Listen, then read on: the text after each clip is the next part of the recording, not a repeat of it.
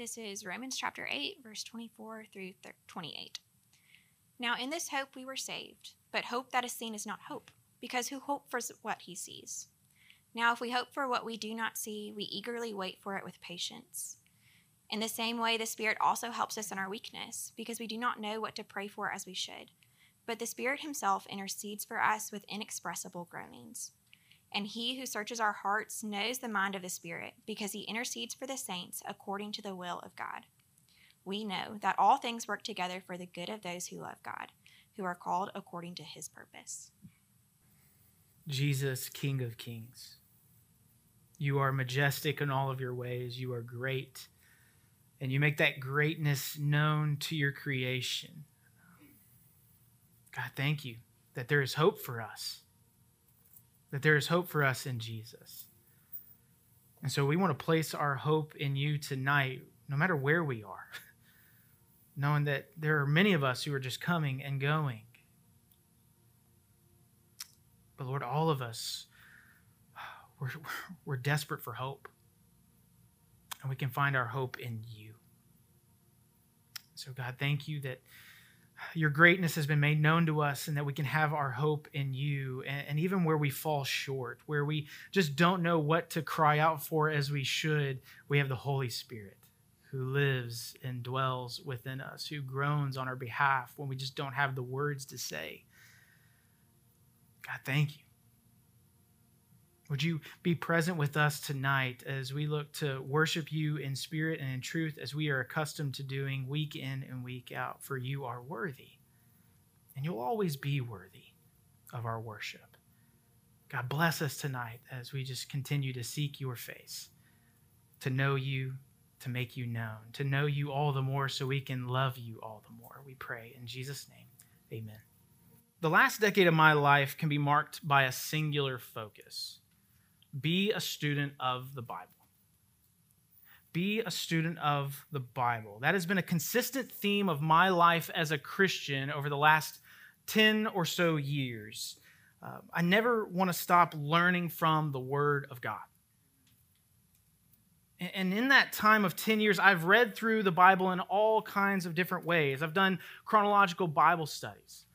I've done seminary assignments. I've done a slow crawl through different books of the Bible, and on and on. But bar none, the best method I have found for studying the Bible is what's called the inductive Bible study method. The inductive Bible study method. I was looking at kind of who kind of described that really well, and I found this on the navigators.org webpage. They say this method makes observations on a passage of Scripture and then draws conclusions based on those observations. The following steps follow the inductive method's process of observation, interpretation, and application. What I'd like to do for my last sermon delivered to the young adults of Bellevue Baptist Church is give you a vital tool for studying the Word of God yourself. And I want to model this tool for you using a text that the Lord gave me for this ministry about 2.5 years ago. Remarkably, it is the same exact passage that Brother Steve looked at this past Sunday. So if you have your Bibles, I want to invite you to turn in them to 1 Samuel chapter 1. He was looking at it on the occasion of Mother's Day. We're going to look to see how can we apply this text specifically to young adults. And as you're flipping there, I want to give you context to 1 Samuel chapter 1. If you were in the worship service on Sunday, you've heard this text and learned a bit of what's going on. But for those who haven't, here's some of the context. The nation of Israel is coming out of a difficult time in history. It was a time in which everyone was doing what they thought was right at the time because there was no king in Israel. They had no king. They had what were called judges. If you were here when you heard Ozzy preach on Gideon, he told you about judges and how they were primarily military leaders who the Lord would use to give his people victory after a time of sin and rebellion. He would deliver his people when they repented, and he would use judges, military leaders, to do so. But the last judge over Israel was not a military leader, however. he was a prophet. You see, the Lord was doing a new thing by raising up a man of God named Samuel to initiate a new era in Israel's history. He would go on to anoint the first two kings of Israel, the first being Saul, and then the second, David. As the details of this history were being recorded by someone under the inspiration of the Holy Spirit, he decided to begin right here in 1 Samuel chapter 1. And so what I want to do is just read this text all at once, all 28 verses, and then glean from it using the inductive Bible study method. So let's look together at 1 Samuel chapter 1, verses 1 through 28. There was a certain man of Ramathaim Zophim, of the hill country of Ephraim, whose name was Elkanah, the son of Jerome, son of Elihu, son of Tohu, son of Zuph, an Ephrathite. He had 2 wives. The name of the one was Hannah, and the name of the other Peninnah. And Peninnah had children, but Hannah had no children. Now, this man used to go up year by year from his city to worship and to sacrifice to the Lord of hosts at Shiloh, where the 2 sons of Eli, Hophni and Phinehas, were priests of the Lord. On the day when Elkanah sacrificed, he would give portions to Peninnah, his wife, and to all her sons and daughters. But to Hannah he gave a double portion, because he loved her, though the Lord had closed her womb. And her rival used to provoke her grievously, to irritate her, because the Lord had closed her womb. So it went on year by year. As often as she went up to the house of the Lord, she used to provoke her. Therefore Hannah wept and would not eat. And Elkanah, her husband, said to her, Hannah, why do you weep? And why do you not eat? And why is your heart sad? Am I not more to you than 10 sons? After they had eaten and drunk in Shiloh, Hannah rose. Now Eli the priest was sitting on the seat beside the doorpost of the temple of the Lord. She was deeply distressed and prayed to the Lord and wept bitterly. And she vowed a vow and said, O Lord of hosts, if you will indeed look on the affliction of your servant and remember me and not forget your servant, but will give to your servant a son, then I will give him to the Lord all the days of his life, and no razor shall touch his head. As she continued praying before the Lord, Eli observed her mouth. Hannah was speaking in her heart, only her lips moved, and her voice was not heard. Therefore Eli took her to be a drunken woman. And Eli said to her, How long will you go on being drunk? Put away your wine from you. But Hannah answered, No, my lord. I am a woman troubled in spirit. I have drunk neither wine nor strong drink, but I have been pouring out my soul before the Lord. Do not regard your servant as a worthless woman, for all along I have been speaking out of my great anxiety and vexation. Then Eli answered, Go in peace, and the God of Israel grant your petition that you have made to him. And she said, Let your servant find favor in your eyes. Then the woman went her way, and ate, and her face was no longer sad. They rose early in the morning and worshiped before the Lord. Then they went back to their house at Ramah, and Elkanah knew Hannah his wife, and the Lord remembered her. And in due time Hannah conceived and bore a son, and she called his name Samuel. For she said, I have asked for him from the Lord. Then the man Elkanah and all his house went up to offer to the Lord the yearly sacrifice and to pay his vow. But Hannah did not go up, for she said to her husband, As soon as the child is weaned, I will bring him, so that he may appear in the presence of the Lord and dwell there forever. Elkanah, her husband, said to her, Do what seems best to you. Wait until you have weaned him. Only may the Lord establish his word. So the woman remained and nursed her son until she weaned him. And when she had weaned him, she took him up with her, along with a 3-year-old bull, an ephah of flour, and a skin of wine, and she brought him to the house of the Lord at Shiloh, and the child was young. Then they slaughtered the bull, and they brought the child to Eli. And she said, "O my Lord, as you live, my Lord, I am the woman who was standing here in your presence praying to the Lord. For this child I prayed, and the Lord has granted me my petition that I made to him. Therefore I have lent him to the Lord. As long as he lives, he is lent to the Lord." And he worshiped the Lord there. Let me pray for us. Gracious Heavenly Father, you are good to us, to show us from your word what you have for us in this life and the life to come.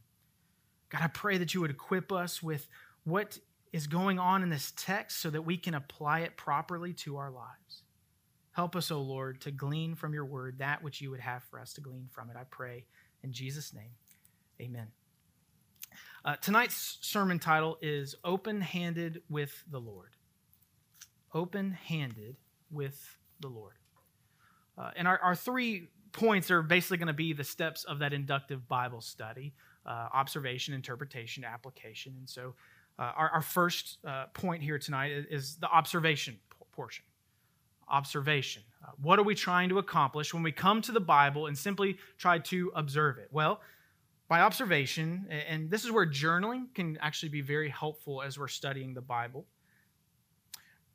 Observation, you want to write out simple, obvious statements of what you see in the text that do not require interpretation.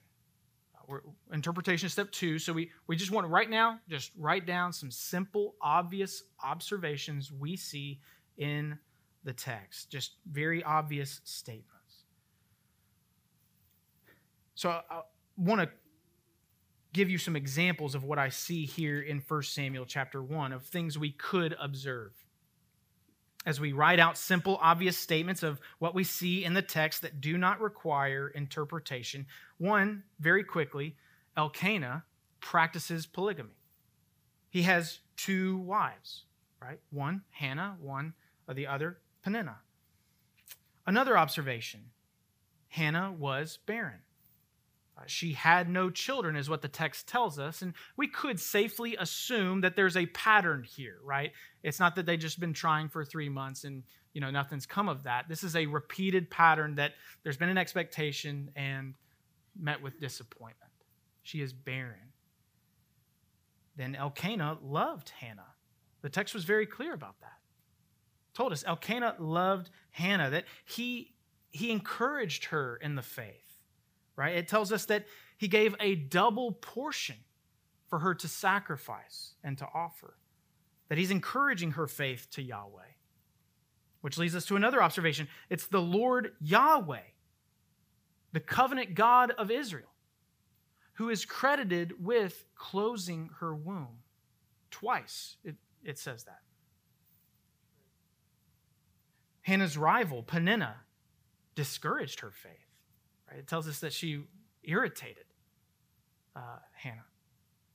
Right? Very simple observations, very simple statements. You may say, well, what's the point in this? Why can't we just jump to interpretation? I see all these things.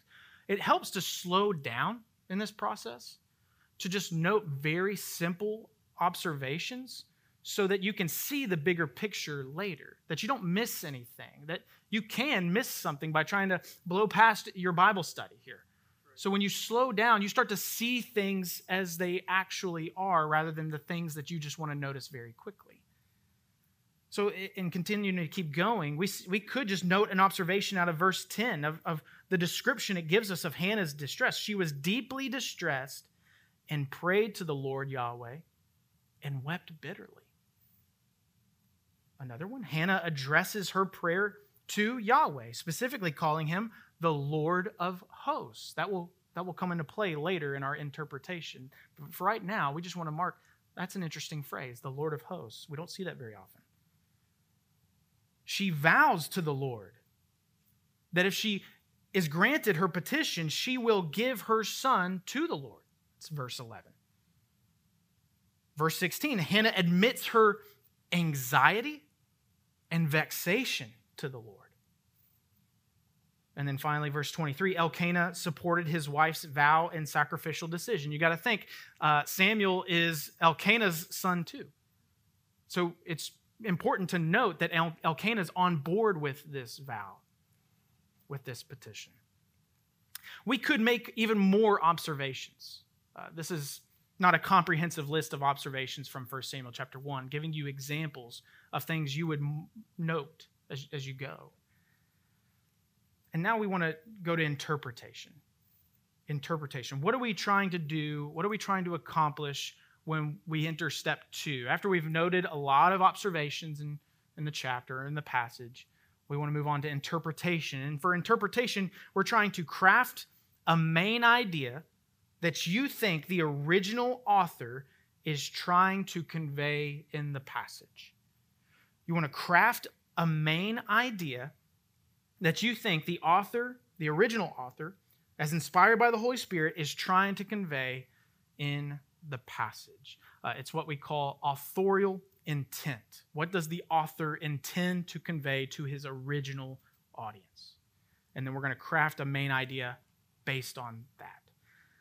But before we can craft a main idea, we have to find the author's main point. What did he mean to convey to the original audience? And so I want to give you some examples of what we might try to, in attempting to interpret, what might we write down? What might we notice? And walk through that together. Is it that he's trying to show the dangers of practicing polygamy? Not quite. I don't think that's the author's original intent, right? He doesn't condone it. He doesn't condemn it either. Now, we can know from other parts of the Bible that polygamy is not good. It is wrong. And we could confirm that with other scripture, but if we're not careful, we'll just read that into the text when that's not his main point. Is it to show how to wrestle with barrenness? Again, there's a lot we can learn here about what it's like to struggle with disappointment when you desperately desire a child. But that's not the main point that the author is trying to convey. It's helpful, it's beneficial, but not his main point. Is he trying to show a lesson to husbands to know what not to say? Right? Learning from Elkanah. Am I not more to you than 10 sons? Not a great idea. Not a great way to comfort your wife. But again, that's something we can profit from, but not his main point. Is it to show the importance of being raw and honest with the Lord? Okay, there's a great deal of that in the text, and I think we're getting closer and closer. But again, I don't think that's the author's main point. All of these may be true to some extent, but they fail to arrive at what the author is trying to accomplish in recording this seemingly small event in a family's life and their history. And so I'd submit to you just what I see plainly in the text as the author's main point is this. The Lord answered a barren woman's prayer by approving her petition for a child. As plainly as I can sum it up, I think that's what the original author is conveying to the original audience. The Lord answered a barren woman's prayer by approving her petition for a child. Wouldn't you agree that when we take a step back and see the wide-angle view of 1 Samuel 1, that this is a clear statement of what the author is trying to convey? Great. Now, here's where the fun begins. Because most of you are not barren women. And there might be some conflict there, like, how does this apply to me? But this text has something to say to you right where you are. We just have to interpret it properly. We now have to ask questions of the text and find some answers. So, for instance, why did Hannah pray to the Lord? Specifically, why did she call him the Lord of hosts? And as you're studying the Bible, it'd be helpful to have a study Bible that has footnotes in the bottom so that when that phrase, Lord of hosts, shows up, you can go to see what exactly does that mean. Right? You may think hosts, okay, hosting, like having people over, like what is that? But you dive in and you find that he's the Lord of numberlessness, of plentifulness. He's the Lord of abundance. A barren woman is going to her covenant God, asking him to produce life out of an abundance of who he is. Isn't that beautiful? Why was she in such distress? Why did Eli think she was drunk? These are other questions we could ask of our observations. Well, we know there was an enormous pressure on her to have a child. That was well known in those days, and still is even to this day to some extent. There's probably fear and hurt over missing out on the joy of being a parent, or a lack of purpose, knowing that she is designed to bear children and not living in that purpose. There's hurt there. And so she was pouring out her soul to the Lord. And that likely didn't happen very often at the house of the Lord during that time. Right? Remember what kind of time it was like. People did what was right in their own eyes. They didn't really regard the Lord. And here she is, probably on an off day at the temple there in Shiloh, just weeping bitterly, mouthing the words of her heart. And Eli looks at her and says, "Why are you drunk?" He doesn't have a frame of reference for what's going on. She's showing her devotion to the Lord. Why did the Lord grant her vow, her petition? Well, because she vowed to give her son back to him.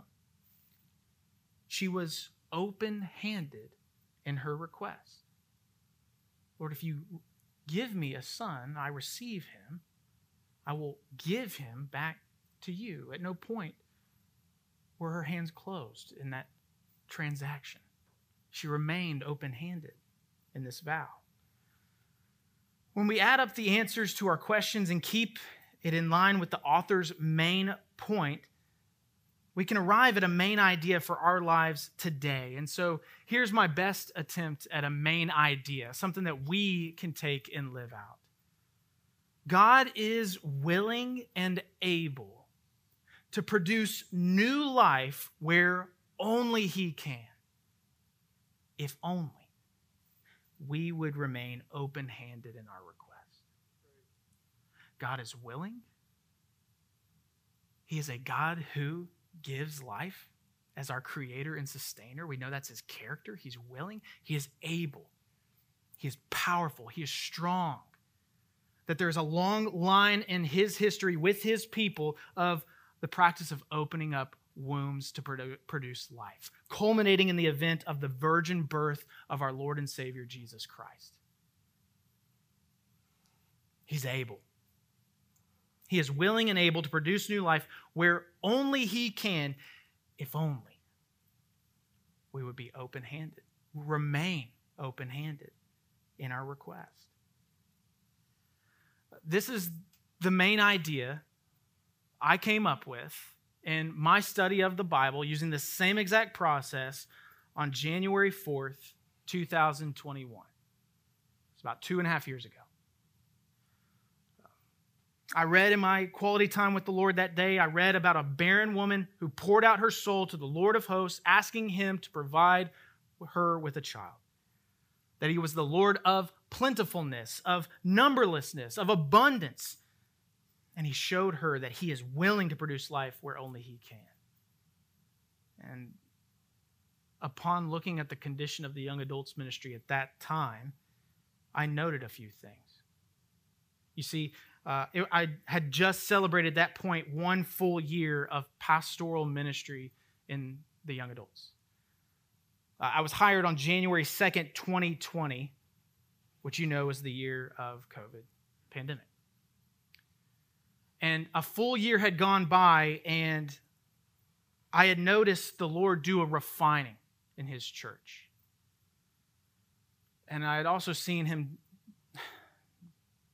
there was a dwindling that had taken place. And I didn't know where we stood. It was a hard winter that year. We still weren't in life groups in the room at that point. And so I'm looking at the condition of our ministry, and my plea before the Lord of hosts was for him to produce life, new life in our ministry. Just as Hannah approached the altar to offer sacrifices to the Lord with open hands, I too made a request with open hands. If I want to see God produce new life in this ministry, I have to be willing to sacrifice the ministry at his altar and give him glory for whatever comes. I saw that God is willing and able, but am I? Am I willing and able to remain open-handed? Well, that morning on January 4th, 2021, I said, yes. God, if you produce life in this ministry in a way that only you can, I'll give the glory back to you. You can have the glory, the credit, the honor, the praise. That's how the main point, the main idea applied to me. And that brings us to our third step in the inductive Bible study method, application. What are we trying to do in application? We want to assess where the main idea can be implemented into our own lives in a variety of ways. Assess where the main idea can be implemented into your own life in a variety of ways, knowing that the text is going to apply differently to the different people in this room with different backgrounds, with different things that are going on in your life. How is it going to apply to you? How can you personally implement the main idea into your life? If our main idea is that God is willing and able to produce new life where only he can, if only we would remain open-handed with that request, then where can we apply that to our lives? This requires more questions, but instead of asking questions of the text, we now have to ask questions of ourselves. I think one question that is a good question to start with is, where do you want to see the Lord produce new life in you? Where do you want to see the Lord produce new life in you? And if you have a hard time answering that question, look at your life and ask, where do I see death? Where do I see brokenness? Disappointment? Because that might clue you in of where you might want to see the Lord produce new life in you. Maybe it's in salvation. There's got to be some of you who do not know Jesus Christ as Lord and Savior, and so you are spiritually dead. You want to see the Lord produce new life in you? Let's start with your soul, knowing that you have a spiritual destination. It's either heaven or hell. Let's ask the Lord to produce new life in you for the sake of your soul, your everlasting soul. But for most of you, you're saved. Jesus is Lord of your life, but maybe you're lacking in your relationship with him, and you know it. You want to see him breathe new life into that relationship. Maybe it's not a relationship with the Lord. Maybe it's a relationship with family or friends. You're struggling with those relationships. Ask him to breathe new life into those relationships. Maybe it's in your work. Work is hard right now. It's not as fun as it used to be in the career field, right, of your choice.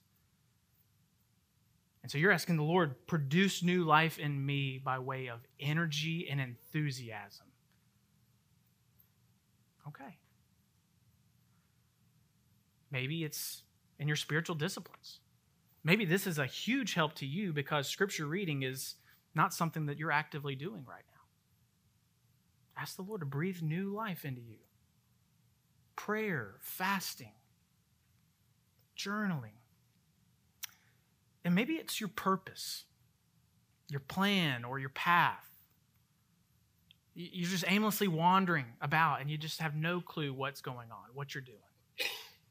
Ask the Lord to breathe life into that area of your life. But here's the condition. you have to be open-handed with it. You have to remain open-handed with it. So that requires more questions. How can I remain open-handed with you in this area of my life? Right? Going to the Lord in prayer. Or where am I starting to grip and cling to what I've requested? And how can I entrust this request to the Lord yet again? I think about the end of our passage of 1 Samuel 1, of Hannah, where she doesn't go up to worship with the family like she's used to doing. And so she's saying, I'm going to wean Samuel. I'm going to raise him up and prepare him for what's to come. And you got to think that she's looking at this boy. And she's like, it's my son. It's my boy. And she has to go back to the Lord, go back to that place, go back to that time. She made that vow, putting herself back in Shiloh, pouring out her soul to the Lord and saying, I'll give him back to you. I'll give him back to you. As I've reflected on this text and thought about what's changed, where have I grown in my understanding of what this text means to me in the last 2.5 years, I'm realizing that the Lord's, he's calling up what I've promised him. Right? I thought I was just going to see this ministry grow, see you grow, watch you grow, equip and send, give God the glory. And I have, and I will. But what I'm realizing is that I have to give this ministry back to the Lord. And I have to leave. And it's for his glory. I got to remain open-handed. Like the mother who gives up her only son, I'm giving away the only ministry I've ever pastored. But here's the most important thing about this text we've studied tonight, and it's not about me. We know someone else in the Bible who gave up his only son. God the Father gave up God the Son for the good of mankind. And that's something you can ask of any text in the Bible. It's this phrase that I actually caught in Song of Solomon this past week, of all books of the Bible. Have you seen him whom my soul loves? Ask that of any passage in the Bible, and you will find Jesus somewhere. It's all about him. It's always been about him. Where is Jesus in this passage? What we see with Hannah giving Samuel to the Lord is a foreshadow of what God the Father does by sending Jesus to this world. Jesus came and died on a cross for you and for me. He rose from the grave for you and for me. To all who would repent of their sins, turn from their sins, and believe savingly upon the gospel, will be saved. I pray to the Lord that that will always be the message of the young adults ministry of Bellevue Baptist Church. And I know it will. I trust that the gospel of Jesus Christ will always be prized by you, the young adults of Bellevue.